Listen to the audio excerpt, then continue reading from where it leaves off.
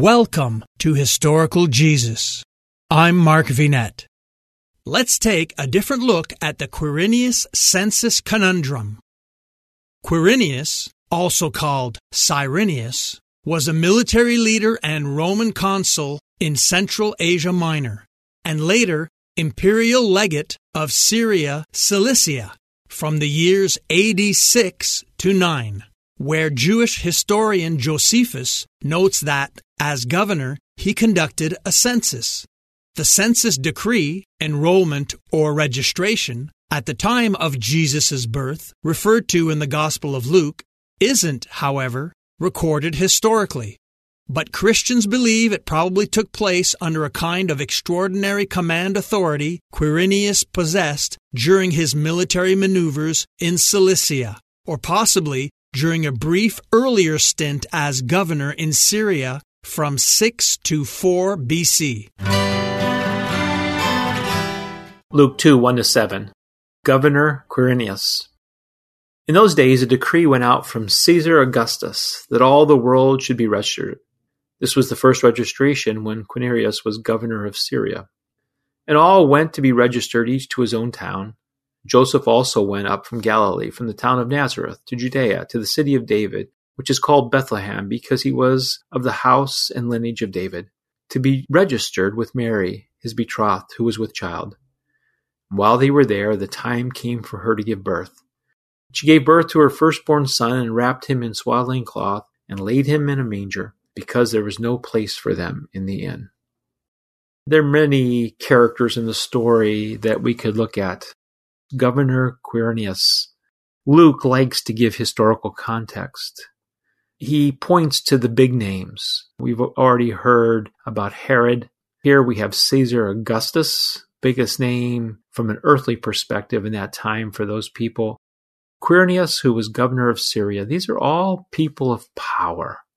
Big names, and yet something's happening among backwater people who come from a backwater town, who simply respond to the exigence of a governor. He sends out a decree for a census. His decree is to maintain his power, to be in control, to think about leveraging tax money for the Roman occupation. What he doesn't know is he is actually working out God's plan. The long-awaited birth of the Messiah was to be in Bethlehem. And there needed to be some work to get the carrier of this son, Mary, to Bethlehem. The Spirit had been over her in Nazareth.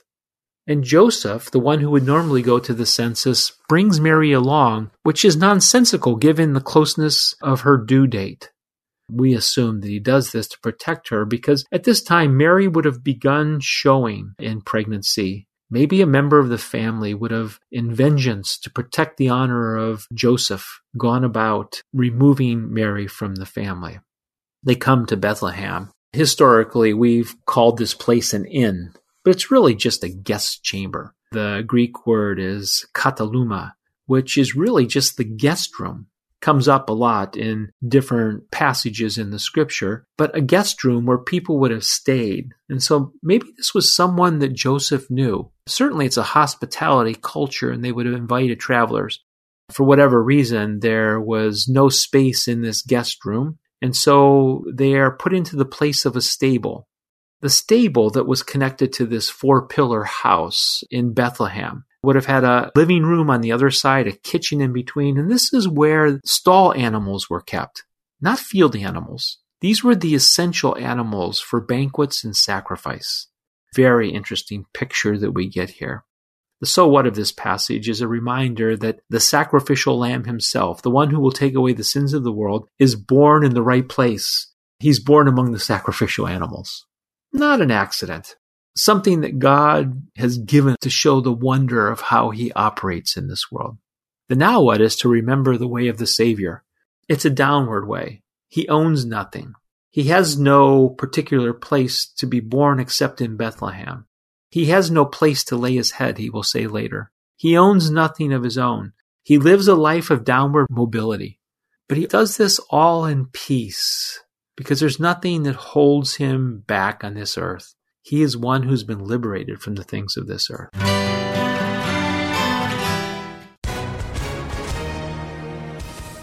Hi, everyone. If you've been injured in an accident that was not your fault, listen up. We have legal professionals standing by to answer your questions for free. Call now and find out if you have a case and how much it's potentially worth. Call 800-218-6010. I'm here with spokesman John Wolf. So, John, tell everyone listening who should call right now. Well, Maria, first off, thank you for having me here. It's always nice to answer the listeners' questions. Now, as far as who should call in, anyone who's been injured in an accident and think you deserve compensation, give us a call right now. 800-218-6010. You'll find out if you have a case and how much it's potentially worth. Thanks, John. You heard it, folks. Take advantage of this opportunity and call now. 800-218-6010. Advertisement sponsored by Legal Help Center. May not be available in all states. The year of Luke's enrollment. Today's challenge. Luke is mistaken when he says that Jesus was born during the first enrollment when Cyrenius was governor of Syria, Luke 2:2. That census happened in AD 6 or 7, which was long after Jesus' birth. Today's defense. There are multiple solutions, some of which are presented here. First, the word for first, in Greek, prote, can mean before. Taken this way, Luke would be saying that this was a census before the famous one in AD 6 or 7. Second, if prote is translated first, this implies there was a second census under Cyrenius. The second census would need to be famous for Luke to point out that Jesus was born during the first one, and the second census may have been the famous one in AD 6 or 7. Third, the event may not have been a census. Luke says that it was an enrollment or registration, in Greek, apographe.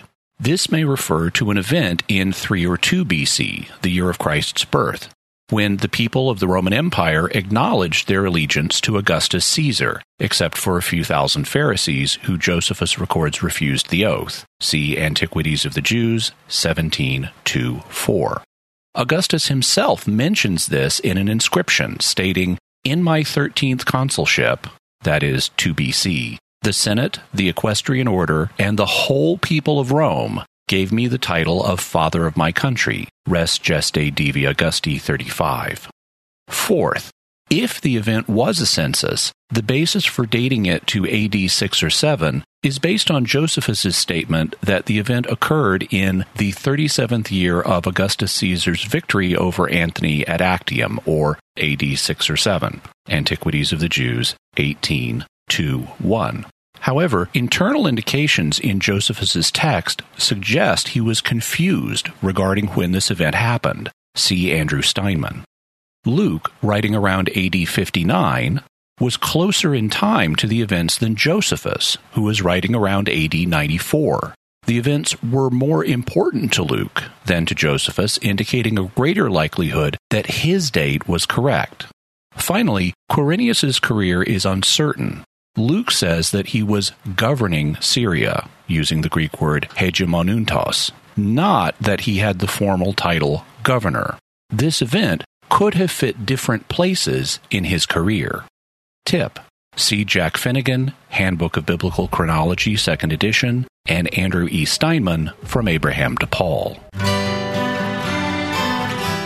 When Cyrenius was governor of Syria, Jesus was born during the time when Cyrenius was governor of Syria. People interpret Luke chapter 2 to say that the census took place when Cyrenius was governor of Syria, though most biblical scholars will place that at 6 AD. It could have been that Cyrenius had a leadership position, though he wasn't the official governor. He had a military leadership position and still had that title de facto when Jesus was born before 6 AD.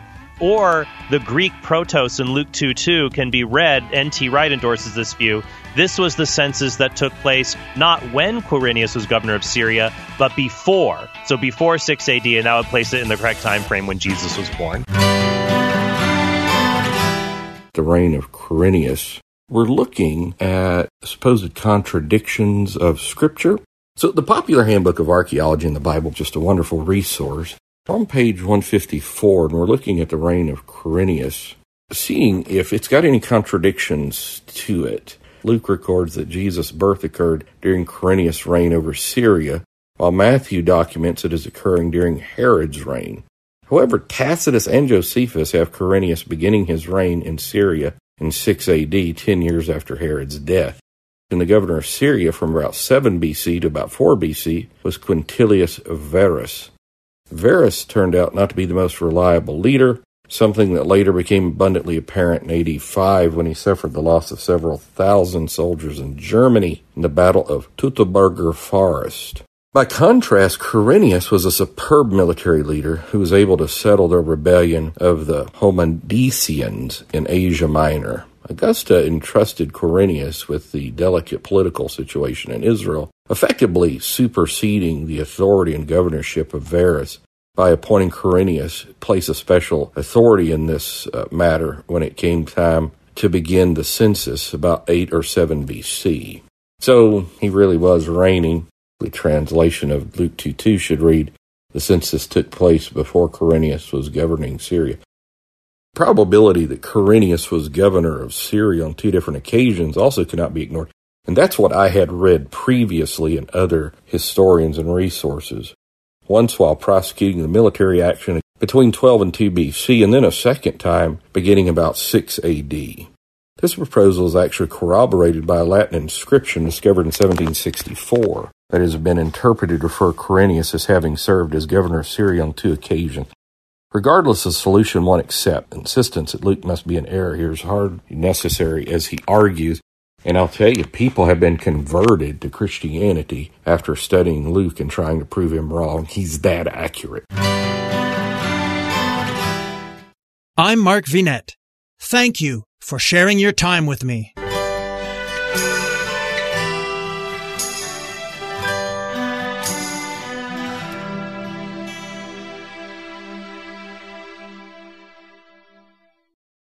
Doctors endorse it, nutritionists recommend it, and customers love it. Calotrin Healthy Weight Loss. Ron in Texas lost 35 pounds. Marie in Pennsylvania lost 117 pounds with Calotrin. Diane not only lost weight, but she also found relief from arthritis. Lynn lost over 45 pounds. Calotrin contains collagen, the most abundant protein naturally occurring in the human body, which decreases as we age. Taking Calotrin promotes better sleep, more energy, less joint pain, and best of all, weight loss. Calotrin has an amazing 86% success rate with their 90-day supply. And this week, take advantage of their President's Day sale. Buy the 90-day supply and get an extra month free plus free shipping. Ordering is so easy. Just text the word HISTORY to the code 30605 and we'll send you a link to this special offer. Again, text HISTORY, that's HISTORY, using the code 30605.